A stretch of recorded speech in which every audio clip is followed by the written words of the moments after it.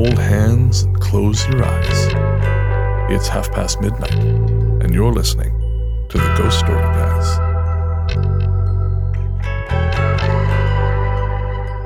Hello, this is Luke Lore, a companion piece to the Ghost Story Guys podcast where I share some of the folklore surrounding the stories that the main episodes tell. Today I'll be taking another look at fairy folklore as a companion piece to episode 26, In the Land of the Fairy, Digression is King, as well as now Luke Lore episode 4, The Good Folk. Sorry about the random break, everyone. I got a double whammy flu-like virus and infected abscess on my shoulder. It's been a process. A process lacking in sleep with many horrible details I shall spare you. I'm much better now, though. So what we're doing is we're making an extra big Luke Lore now, plus a bonus Halloween episode for later. For this episode, we're going to look at a particular kind of fairy. We're going down to the water for a bad time and looking at stories of the otherworldly creatures that can be found there if you're unlucky. I'll start this one off with the Kelpie. They also have a Scottish name, Ac Ishke, which simply means water horse, and they have equivalents across Ireland and Wales. They can appear as humans on land, they can be tricksters, but they can also be downright terrifying nightmare fuel. I'm not sure if this is all Kelpies, but it's sure as heck some of them. They can seal a person in place if they're touched by one, climb on one, or just place your hand on one, and then you become stuck to the Kelpie unless it chooses to let you go. And there are plenty of stories where they choose not to do that and instead haul off screaming children to the bottom of their associated lake, loch, or swamp where the Kelpie can breathe and the children cannot. Yeah, Kelpie stories can get pretty dark. There's a traditional story of 10 children playing near the water when a horse trots over to them and stands still so they can climb up on its back. The children delighted as they all climb on, the horse growing longer and longer so there's always space for another child to climb up. Soon, 9 children are laughing on the back of the magic horse, encouraging the 10th child to jump up with them and play. But the 10th child is suspicious of the sudden appearance of a magic horse, as you bloody should be, and they reach out to stroke the horse with just the fingertip. Where the tip of their finger touches the horse, it becomes stuck fast. All 10 children trapped, the Kelpie heads out into the water and, as soon as it is deep enough, starts to head under the water with its meal. The 10th child manages to either cut the finger off with a knife or else tear it off depending on which version of the story you hear, leaving the 9 children who climbed on its back screaming in terror, trapped as they are dragged off to their doom. Yep, Kelpies.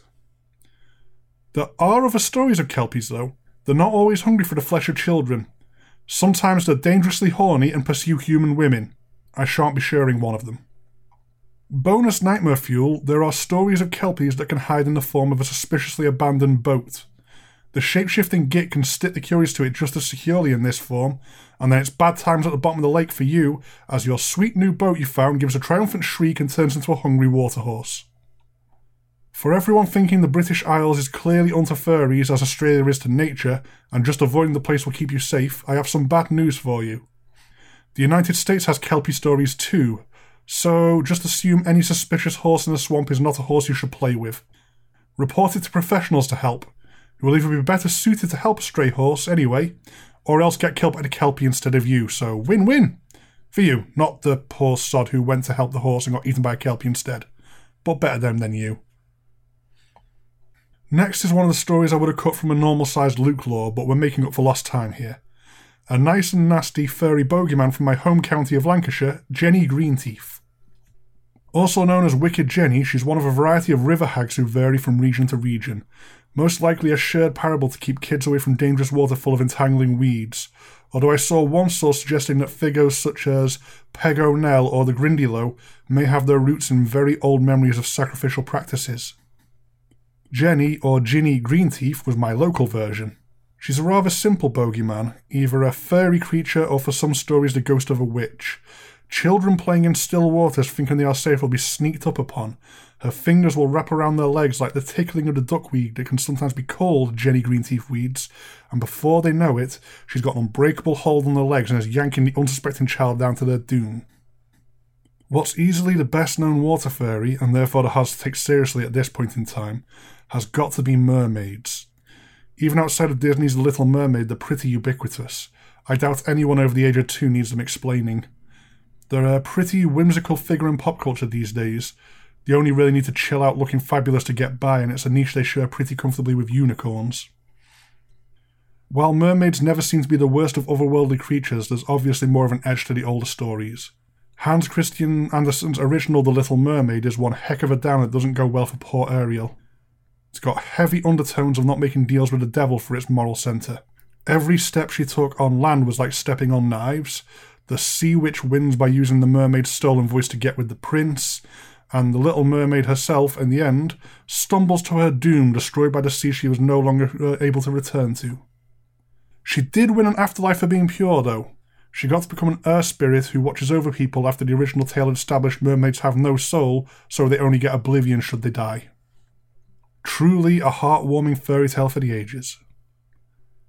It did at least work as a whole story, though. Most mermaid folklore just sees them as vapid beauties that men chase, sometimes to their doom and sometimes to the capture of the mermaid. If you could steal a personal possession of theirs, like a comb, you could force the mermaid to come live with you in human form, and she was bound to be with you until she found her possession, at which point she could flee back to the sea. I don't really see what moral they were shooting for there, except maybe mermaids should avoid human men just in case one of them is a weirdo. There's a slight counterculture interpretation of mermaids I've seen popping up on social media lately that focuses on mermaids being predators of men, which I've been enjoying immensely. Some of the art and comics people have been coming up with about man-eating mermaids has been brilliant, and there are even a few recent B-movies popping up about this. Another less terrifying fey creature, but probably still something you should leave well alone, are selkies. Selkies are similar to mermaids in behaviour, but they're more of a kind of shapeshifter. They can pass for human, or they can put on their seal skin and you wouldn't know them from a regular version of that animal.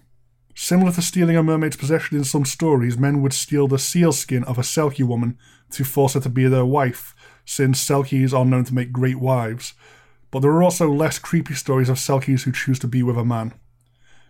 The husband would be none the wiser unless he caught his wife sneaking out for a swim. While it seems possible to capture a Selkie, and there are otherwise pleasant but bittersweet stories of love between Selkies and humans that end tragically, don't forget that they are still fey. They're no pushovers and should be left well alone.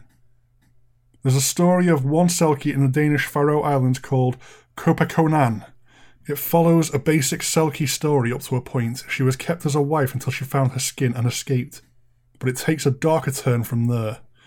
The islanders were organising a seal hunt, and Kopakonan came to her former husband in a dream, pointing out a particular bull seal and 2 pups which were her Selkie husband and children, begging him to spare them.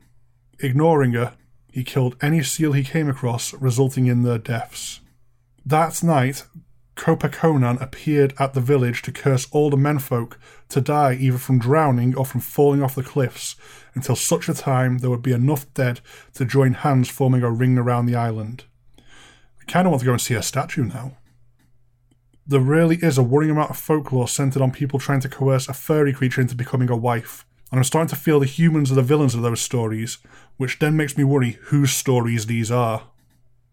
Talking mermaids and Selkies, there's a little bit of overlap with a couple of other things I have some small insights to share. Veering into Brothers Grimm mainland Germanic fairy tale, with the parallel of trying to grab a wife via magical means, we've got the Swan Princess fairy tales. I only bring this one up because of a bloody brilliant take on this. A fascinating absurdist twist I found online a while back. I think it was one of the Tumblr fandom discussions that gets screen capped and shared around. Everyone assumes a swan princess will be a dainty meek one, easily captured and held as an unwilling bride. I want you to think about swans for a moment. Honking great doom beasts that can rage murder other animals if they get annoyed, and quite easily snap a grown man's arm with a crack of one of their overdeveloped wings. Does any of that sound meek and frail? Any swan that polymorphed into a princess would turn an Amazon warrior's head, standing at least 6 foot tall and that wide again in pure muscle. You aren't stealing a swan princess, you're hoping she goes easy on you. This would be a princess who can bend metal and wouldn't need shape-shifting brothers to deal with you, despite what some fairy tales may suggest. Heading down to the warmer bits of Europe, since we've already mentioned mermaids, we can wrap around to the tale of the sirens. Most pop folklore is happy to depict them as sort of a singing mermaid who can entrance people with their voices. But a standout tidbit of speculation I saw recently may mean they aren't luring men to their deaths via libido, as easy as that usually would be, and despite how that lines up with poor mermaids and Selkies being hunted for wives in a bit of karmic retribution. The translation may instead mean something else entirely. Instead of attractive fish women laying down a honey trap, there's a good chance what the sirens tempted people with in the original version of the tales is knowledge. The siren call was irresistible information, secrets of the world that would cause people to dash themselves to death upon the rocks desperate for more. I think that's pretty compelling over the idea that temptingly hot half women can sing you to your dumbass doom. So while we're doing a jumbo-sized Luke lore that includes mermaids, I thought this would fit, even though I don't tend to dabble with Greek mythology. Incidentally, my favourite ever potential mistranslation in folklore is the slipper in Cinderella. There's a very good chance that the original slipper wasn't glass and was instead squirrel skin. Squirrel slipper doesn't quite have the same ring to it as glass though, so I don't see the alternative making much of a comeback. While we're in the Mediterranean, we've got a nicer waterhorse to take note of, the hippocampus. Not the bit in your brain named after him, the literal horsefish that's wild and likely to kick your head in, but that's just standard operating procedure for a wild horse. Whereas a kelpie is a dangerous child-hungry fey monster, this is more of a funky cryptid. I thought I'd include them as water-based furry horse disambiguation. Are you in a marsh with your strange new friend, being smothered by an aura of malice? No touchy evil water horsey. Are you in a warm ocean? Feel free to yell out that Poseidon has a cool horse, and then don't touch it anyway because it's strong and your head is made out of crushable skull. Just leave furry stuff alone is the good rule of thumb here. That's all for Luke lore this time. I'll be back in a month with another episode. I feel much better and you should be able to count on that. Followers on Patreon get this early, so check out patreon.com/ghoststoryguys for that, and plenty more cool stuff if you want to support us directly. But as ever, just listening is plenty of support in and of itself. I hope you like my companion show, and please feel free to reach out either to the show or myself via email or social media if you have any questions, feedback, or requests for Luke lore. The show email is ghoststoryguys@gmail.com. I'm Luke Greensmith on both Twitter and Facebook. We also have a very active Instagram full of all kinds of things we've been finding around the internet, and even occasionally news and peeks behind the scenes. Goodbye for now.